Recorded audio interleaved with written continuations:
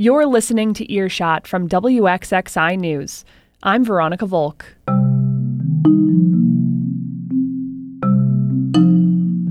This week, a Rochester band has found its niche, writing original alt-country jams.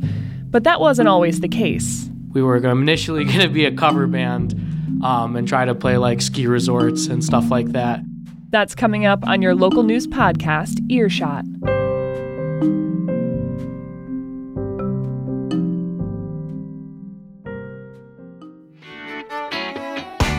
Hi, this is Megan Mack from WXXI, and if you're enjoying Earshot, subscribe to our other podcast, Connections with Evan Dawson. Catch up on discussions about current events, arts, politics, and interesting people. Subscribe to Connections with Evan Dawson wherever you find your podcasts.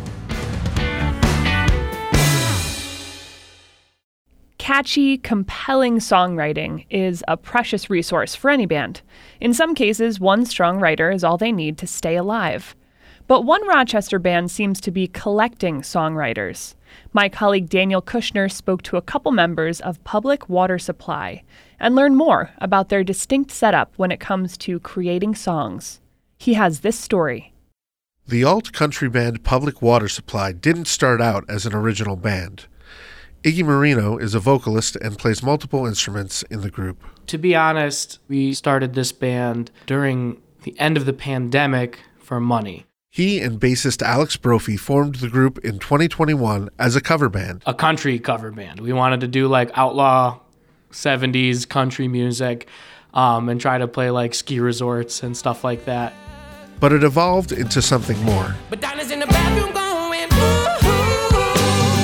while the high to the early morning. Now, Public Water Supply churns out alt-country bangers of its own, with the help of not one or two, but three polished songwriters. This is Kitchen Song, the opening track from their self-titled debut album.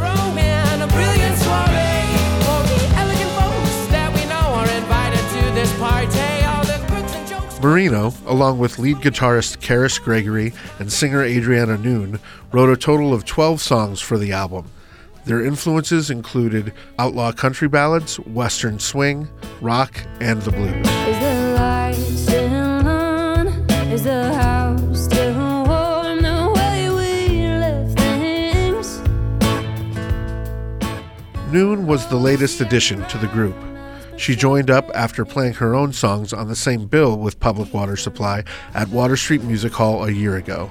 Marino remembers how it happened. We all showed up and watched her play, and we fell in love with her voice. And we asked her to join in for a couple of gigs, and we soon found out that she was a great songwriter and great musician, and we were just like, we need her in the band.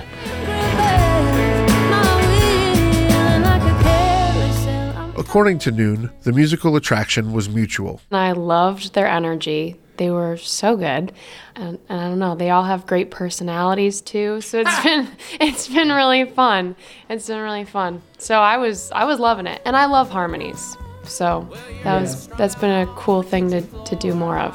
Public Water Supply's sound is often upbeat, as on the song Al, Long for A.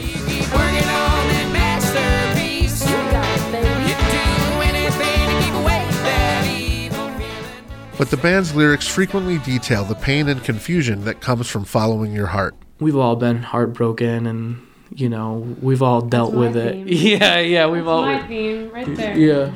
Here's Noon's take on country blues music, Control-Alt-Delete. I got the blues. Control-Alt-Delete your blues.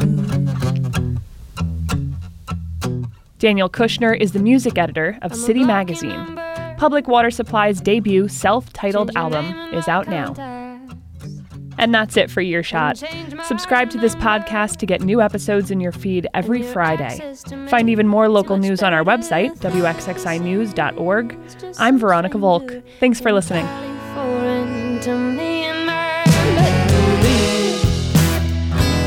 So we'll call you Susan. Stranger name Susan. This program is a production of member-supported WXXI Public Broadcasting, Rochester, New York.